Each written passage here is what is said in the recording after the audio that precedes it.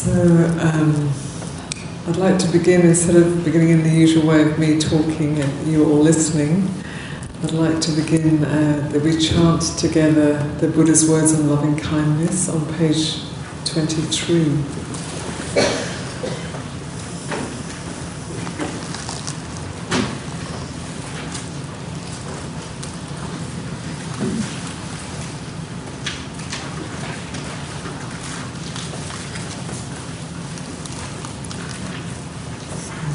I'm feeling that these words need to be said today, the reminder of how we can guide our heart towards metta, and however the world may be at any moment, that we generate loving kindness or metta for all the world, for the whole world. So let's chant together. This is what should be done by one who is skilled in goodness and who knows the path of peace. Let them be able and upright, straightforward and gentle in speech, humble and not conceited, contented and easily satisfied, unburdened with duties and frugal in their ways, peaceful and calm and wise and skillful, not proud and demanding in nature. Let them not do the slightest thing that the wise would later reprove, wishing in gladness and in safety, may all beings be at ease. Whatever living beings there may be, whether they are weak or strong, omitting none, the great or the mighty, medium, short or small, the seen and the unseen, those living near and far away, those born and to be born, may all beings be at ease. Let none deceive another, or despise any being in any state. Let none through anger or ill will wish harm upon another, even as a mother protects with her life her child, her only child, so with a boundless heart should one cherish all living beings, radiating kindness over the entire world, spreading upwards to the skies and downwards to the depths, outwards and unbounded, free from hatred and ill will, whether standing or walking, seated or lying down, free from drowsiness. One should sustain this recollection. This is said to be the sublime abiding, by not holding to fixed views, the pure-hearted one, having clarity of vision, being free from all sense desires, is not born again into this world.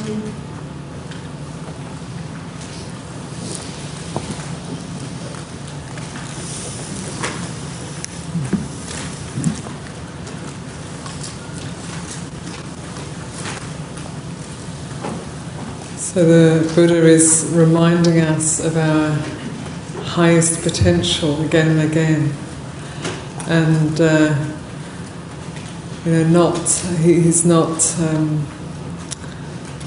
denying the struggle of being a human being. You know, how we get pulled off track, and he gives the most vivid imagery of how we get pulled into sense desire, into ill will, into confusion. So very clear understanding of the human mind, and how we get pulled around, what we get pulled into, and how deep those tendencies go in our hearts and minds of desire, ill will, and confusion. That they're deep, and yet he's constantly pointing to what okay, so this is where maybe we're starting from, and this is where we can go. This is what the potential is, and here's how you do it, little by little. So we've already pointed to a number of things with the hindrances. Very, very helpful to just remember that those mind states that we take to be me and mine are simply hindrances that arise in the mind, and are there for a while and pass and can be met. And sometimes we get confused, what should I be doing? What's the... Or maybe we feel like, I just feel like my practice has just been kind of the same for a long time, and I just don't know what to do. So there are just very, very simple things, if we remember, like asking the question around pretty much anything you want to do, think, say, do, asking the question, is this beneficial? Does this lead to my benefit? Does it lead to the benefit of others? Does it lead to the benefit of both? So if it does, it's good. If it doesn't, then feeling the push or the pull of it, and seeing, well, what am I going to do with this? So if there's a strong impulse, a strong tendency of mind, and then we look at it and we see, is it beneficial? No, it's not. Is it wholesome? No, it isn't. Is it leading to my welfare or the welfare of others? No, it isn't. Then we can know for sure it's not something to put our energy into. And sometimes we can't help it, even we know all that. We can't help it, and we get pushed around by it. So then we have to limit the damage as much as we can.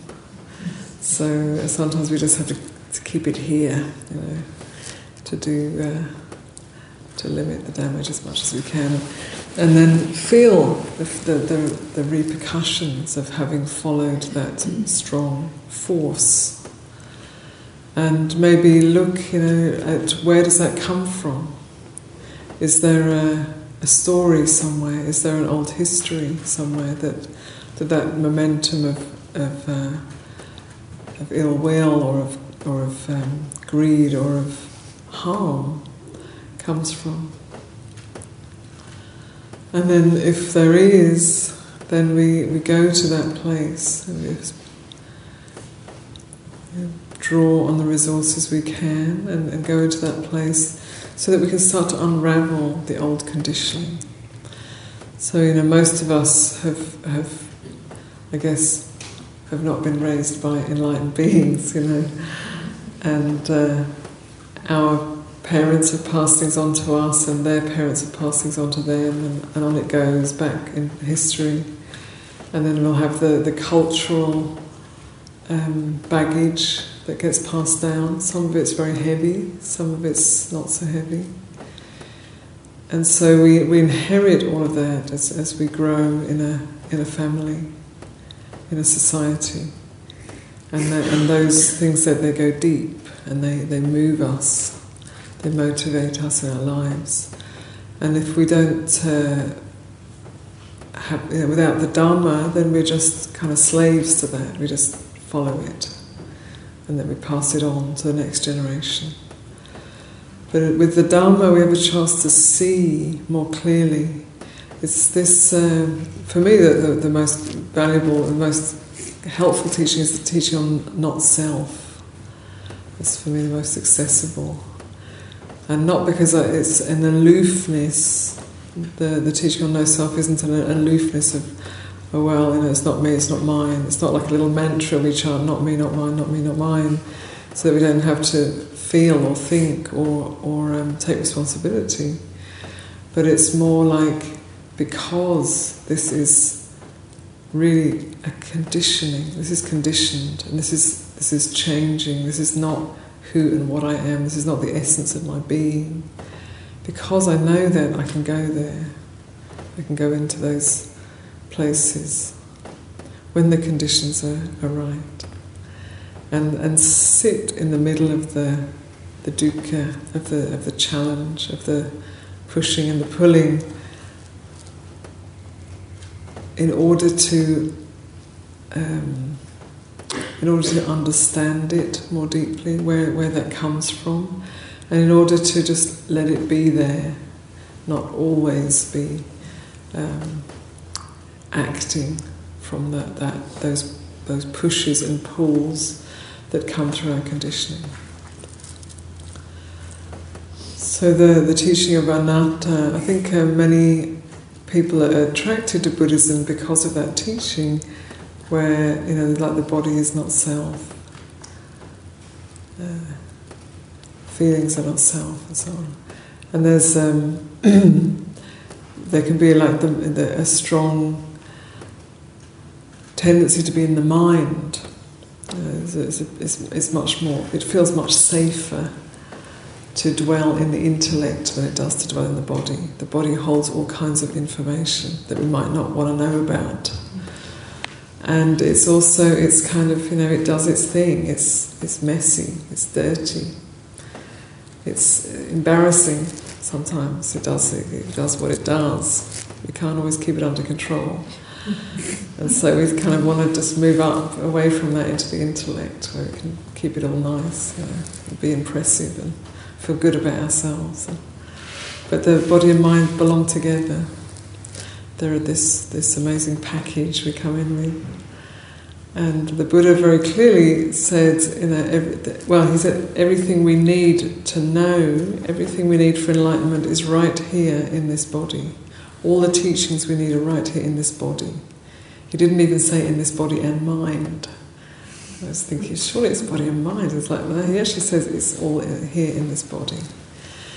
So the body is a wonderful friend and teacher, and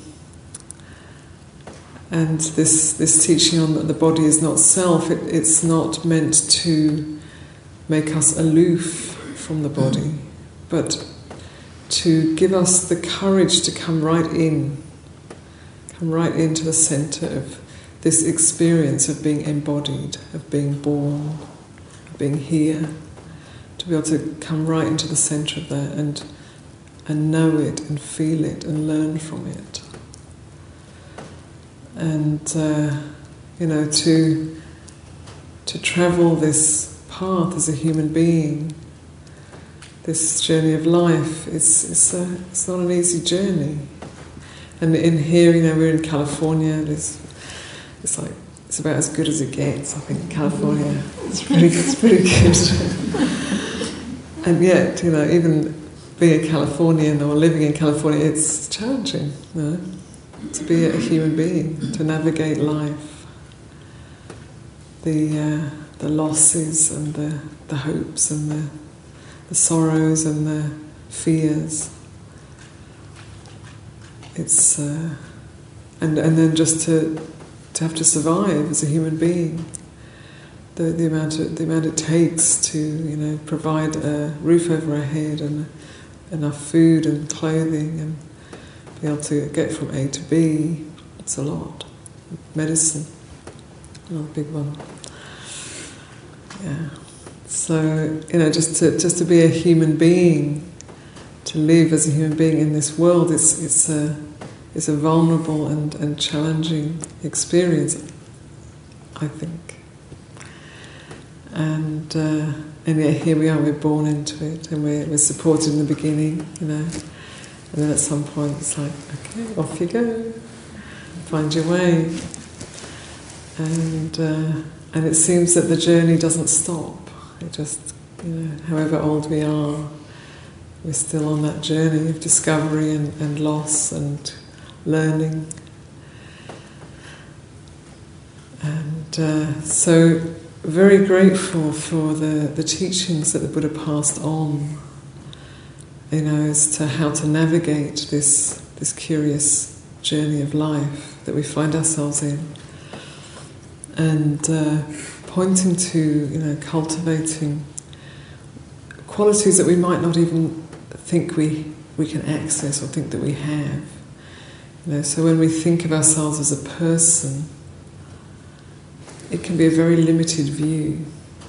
And if I think back to when I was growing up with my siblings and my parents, and grew up in a bit of an isolated place. So people's views, the few people's views were very strong, very impactful. So if I'd stayed in that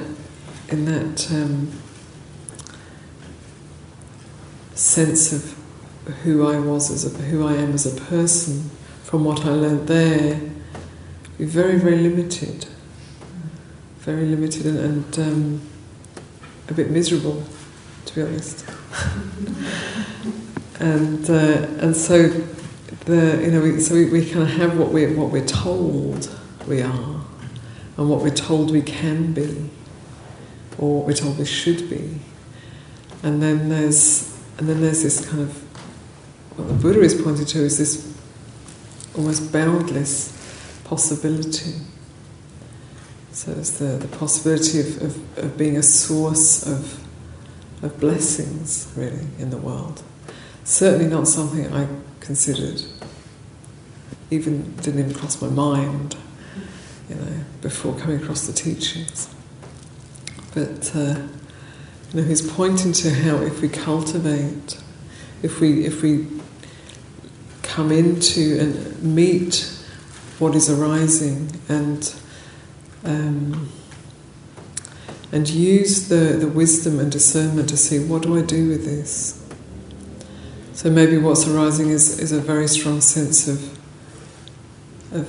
aloneness and separation. What do I do with this? Meet it with compassion, meet it with gentleness. Know that it's arising now. It wasn't always like this. It hasn't always been like this. And it's changing. And so that knowing the Dharma, knowing the changing nature of things, gives us the ability to allow it to be there. And then to draw on those wholesome qualities, compassion. This is how it is sometimes to have been born in a separate body. It can feel very alone sometimes. It can feel scary sometimes. That's how it is. But it isn't like that all the time. It's just sometimes it feels like that. And just as it might feel like that here, it most likely feels like that for many beings. And so that sense of empathy and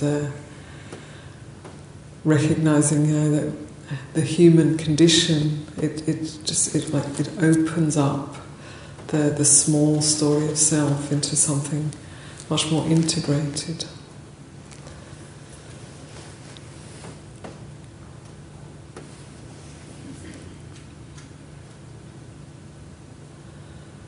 And every new year for most people begins with celebrations and balloons and music and drink and laughter, and there's this sense of like, yay, New Year, yay, and then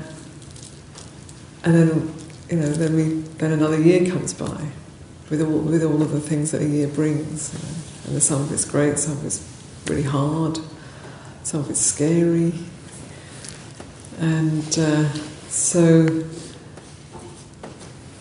it's like we celebrate beginnings, we celebrate birth, and we fear endings. Or endings can sometimes feel like a bit, it's like you're waiting for the end, waiting for the next bit. So in the Buddha's teaching, he's really pointing to us to be with endings. Be with the beginnings, be with the endings, be with the whole thing, be with the beauty, be with the sorrow, the ugliness, the gain, the loss, the whole gamut. Be with all of it. Bring it all into consciousness.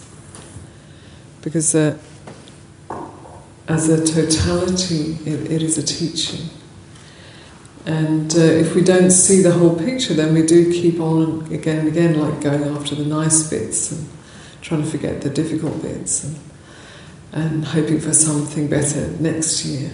It goes on like that. And that in a way is like what's known as the wheel of samsara, the constant turning of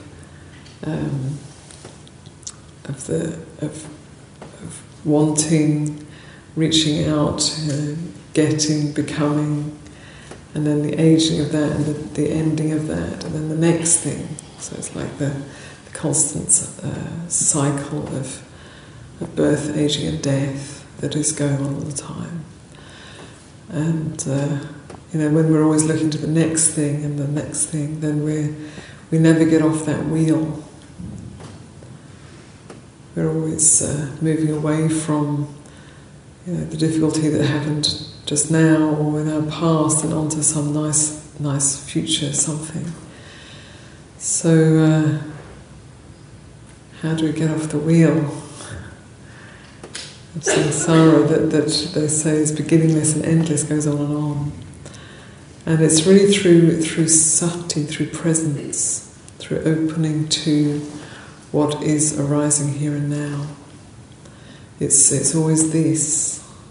It's always through opening to this, here and now. And it's hard to remember because it seems like that we can remember times when there was that meditation that was really, really beautiful, and so that's what I want. Or I met someone who was really inspiring and I want to be like that. And it's okay, it's okay to want these wholesome things. It's good actually in some ways because it can be like a guiding star. But if we're not with what is now, and leaning into the future of what we want, then we never really get off the wheel. We just keep going around and around. So we can have that guiding star of how we would like to be. So like when I read the Buddha's words on loving kindness, it's a beautiful state that he's speaking about. And at moments, or even longer than moments, I can touch into some of those qualities. And yet, as a complete, as a complete state of being, it's not fully accessible to me at this point. There are things I can cultivate, things I can do, and things I can't. In that description of a way of living with loving kindness. So that can be like a guiding star and an inspiration. And as we chanted it together, it really kind of lifted my heart. It's like, oh, great, we're reminding ourselves together of these qualities, and it lifts me up. But then if I'm just looking towards that and I can't come back here and look at what's actually going on in my heart right now, which may not be full of love and, as a mother protects her only child, it may not be like that. If I can't come back and be with this, then I'm kind of stuck. So we have these beautiful, inspiring examples of the potential of a human being. And then we have where we're at. Some of it is inspiring and beautiful, and some of it is not very inspiring. Some of it's we don't even want anyone to know about, maybe. Some of it is confusing. Some of it we feel hopeless about. All of those things can happen. And yet, we just meet it. We just have to meet ourselves where we are. And the more honestly and courageously we can do that, the more potential there is for transformation. The more possible it is for things to shift and change. And sometimes they can change drastically. Sometimes it just needs a slight shift, just a little something dropping, and a big change happens. And then other things we can just struggle away for years at and wonder if we're getting anywhere. But still that effort in itself is still really wholesome. We're cultivating wholesome qualities. And we've mentioned the enlightenment factors, the Ayya Institute mentioned, and those first 3 factors of enlightenment, sati, mindfulness or awareness, Dhamma Vijaya, or investigation of Dhammas, or even just understanding what is going on. That's its kind of basic bottom line, is like knowing what's going on here. And Virya, which is like a sustained energy, staying with it, not giving up, keeping on going. Those 3 qualities, those 3 enlightenment factors, they're what we need to bring to our experience, whatever our experience may be in any given moment. We bring those 3 qualities to what is going on here. And they start to transform the old habits into, they give more space around it.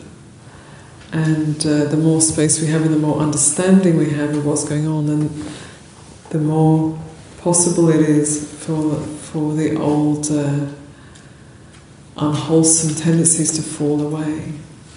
And sometimes, as I say, sometimes they just drop away, and sometimes we just got to kind of wear away at them persistently for a long time.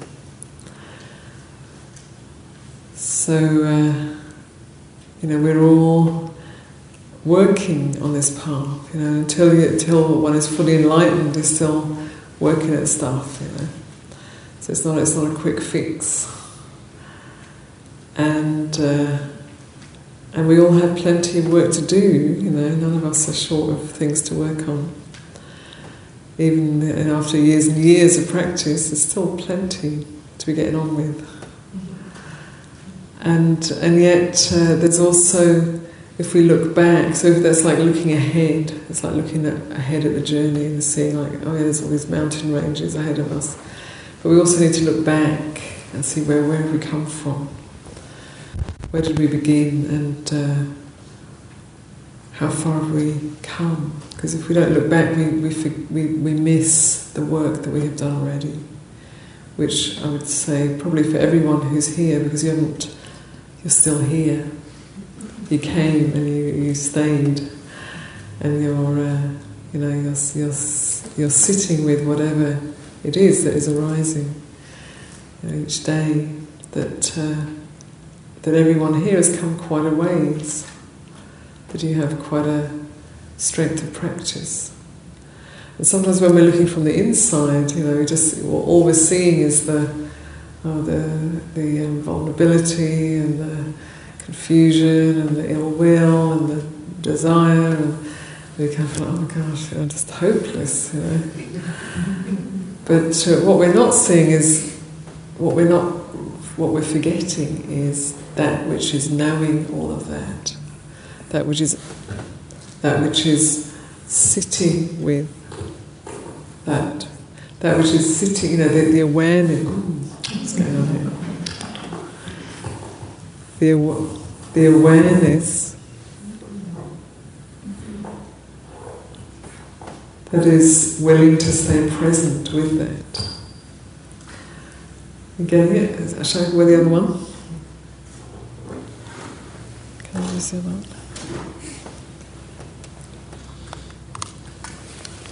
Thanks.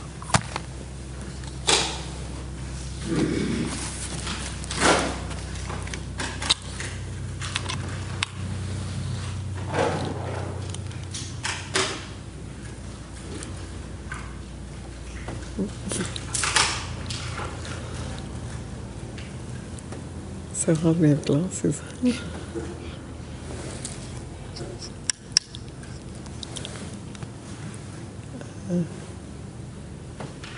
Is that working?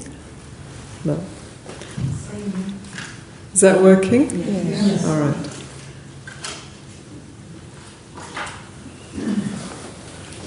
So when we're seeing what's going on inside, all of that stuff, then we're not really noticing that which is willing to be present with that stuff that's going on.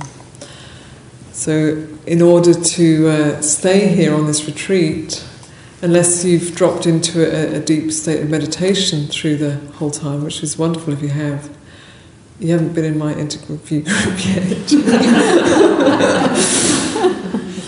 then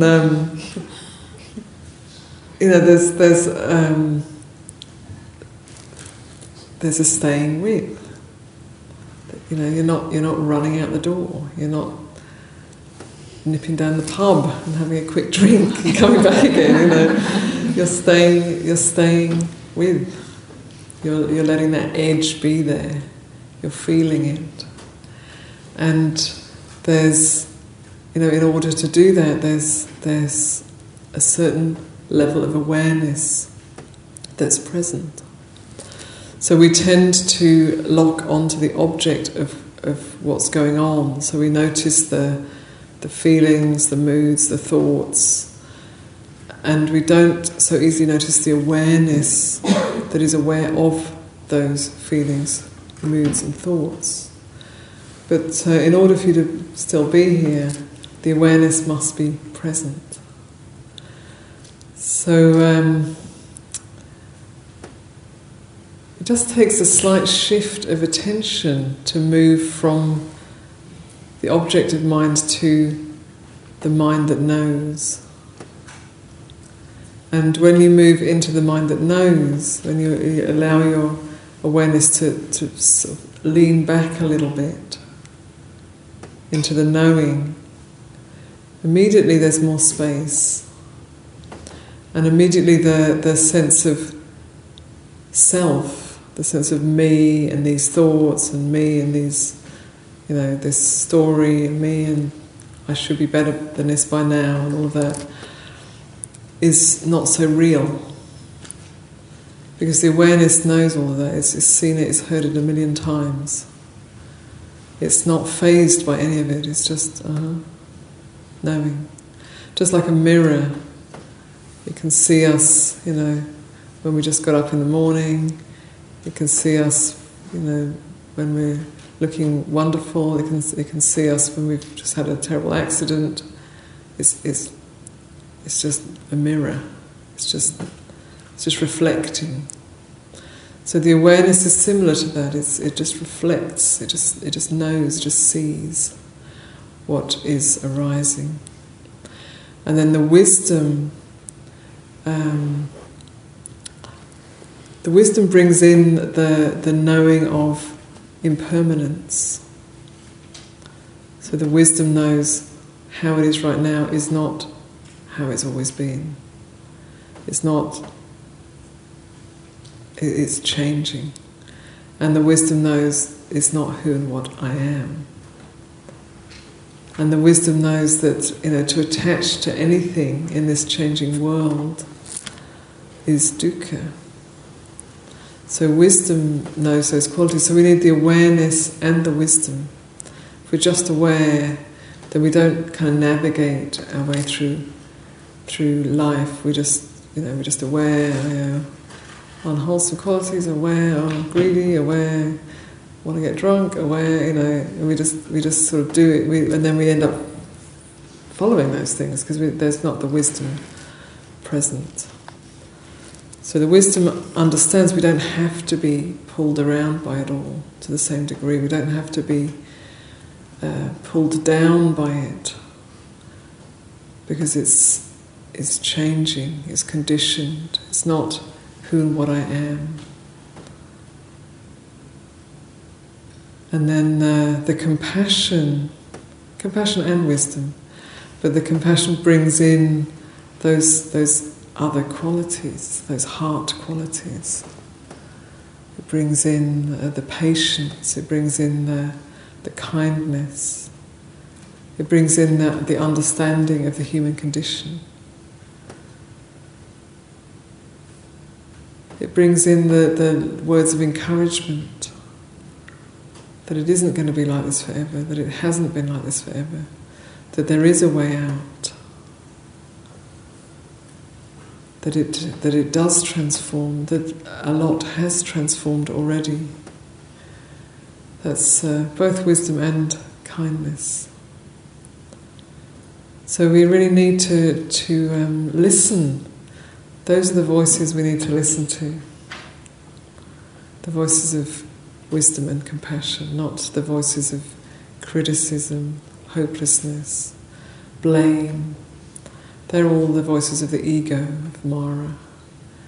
So we need to listen to the voices of compassion and wisdom, and to the voiceless, in a way, quality of awareness that just knows. So tonight is the last night of 2016, and I watched the sunset tonight. I watched the sunset and I realised I actually haven't watched many sunsets this year. It's been a busy year, and made me feel like, I want to take a little bit more time to be in, to not just to be in nature, planning, doing, moving around, but to be in nature and learn from nature. And so the last sunset of 2016, and all being well, there'll be a sunrise in the morning. And we'll get to see the first sunrise of 2017. And, and we know that it's a convention. So, in some countries, in some countries it's already happened. Midnight's already gone by, and then in some countries, New Year is celebrated at a different time of year. So it is just a convention, but it is a very valuable convention. It's a valuable reflection to mark the ending of a year and the beginning of a new year. And just to reflect on, how has this year been spent? What have I done with this year? And what are the parts I feel good about, that I've done or cultivated or been courageous about? And what are the places that I feel a bit, disappointed or flat or even terrible about? And just to look back over the year and just see how has it been navigated, how have I navigated through this year? Because there's another one coming, most likely. And we don't want to just keep recreating the same thing again and again and again and again and again and again.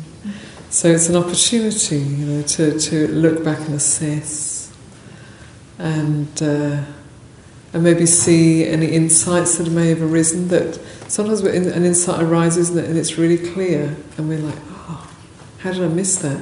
And then 3 weeks later we've forgotten, and we're just going back to business as usual. So to think back, have there been any aha moments that have actually been really important that I've now just allowed to get lost under the habits, and also like to suggest or encourage to draw on the strength of your ancestors. So we don't often talk about ancestors, and you might look at your family and think, oh my goodness, I'd rather not. But just the fact that you're here, that your lineage has come this, it's survived to this time. There's strength there. There's ingenuity there. There's perseverance. There's maybe even stubbornness. Who knows what it is? There are qualities that you can reap from your ancestors. The ones that they're like nearby, parents, grandparents, and further back, maybe even could go generations back. You can go right back to the beginning of humanity.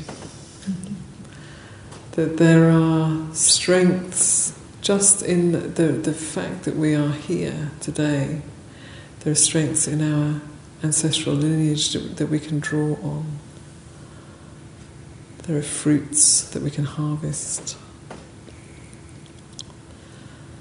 So these are all things that we can reflect on this evening as we prepare for the midnight ceremony, where we let go of our regrets, or of what or it could be regrets, or it can also be habits or tendencies that we want to transform, that we want to consciously make effort to transform, and to speak out our aspirations for the coming year. So we try to put the aspirations into like a word, one or two words. It's not a eulogy of aspirations, but it's just really get it really succinct. And I also encourage you to write that word down in a journal or in some book or in something that you'll have access to through the year, because we can forget, and then we slip back into that business as usual. So to take these next hours, minutes, moments to really deeply reflect on the strengths that we carry and that we want to cultivate, and the places that are pulling us back and holding us back that we'd like to let go of.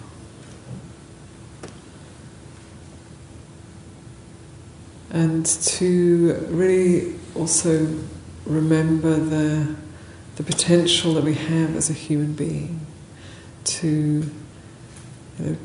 be a blessing in the world. And we all have our different ways of doing it.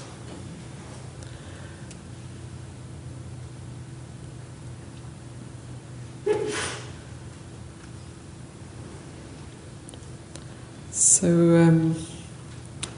in about 5 minutes there will be drinks in the kitchen, some warm, hot, spicy drinks, and the fire is burning in the Mary Peter room, is it? There's a beautiful fire burning in there, and that will be the fire that we drop our regrets into. But in the meantime, you can enjoy it and warm yourself by it, and use this time, whether you want to walk or sit or just contemplate. But use this time to really reflect deeply, because the more connected we are with what we want to let go of and what we want to cultivate, then the more profound or tangible the shift can be. If it's just like a flippant thought, it not going to do much. And then we have this really precious opportunity, and to be here together.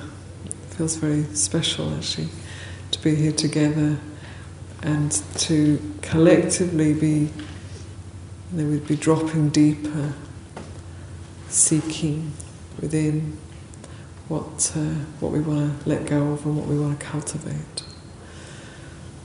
So enjoy these next hours, and we'll meet again at 11 in here. There will be a bell at 10:50. So there'll be a bell at 10:50, and we'll meet in here at 11, and we'll have some time of meditation together, and then Santhajita will lead us through a little Thanksgiving prayer, and then we'll go next door to stand by the fire, and make sure you have your bit of paper by then and your word or two.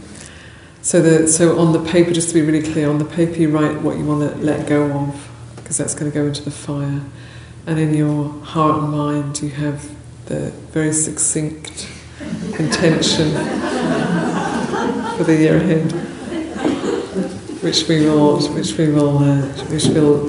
witness. So each person will speak it out, and we'll witness it together. All right.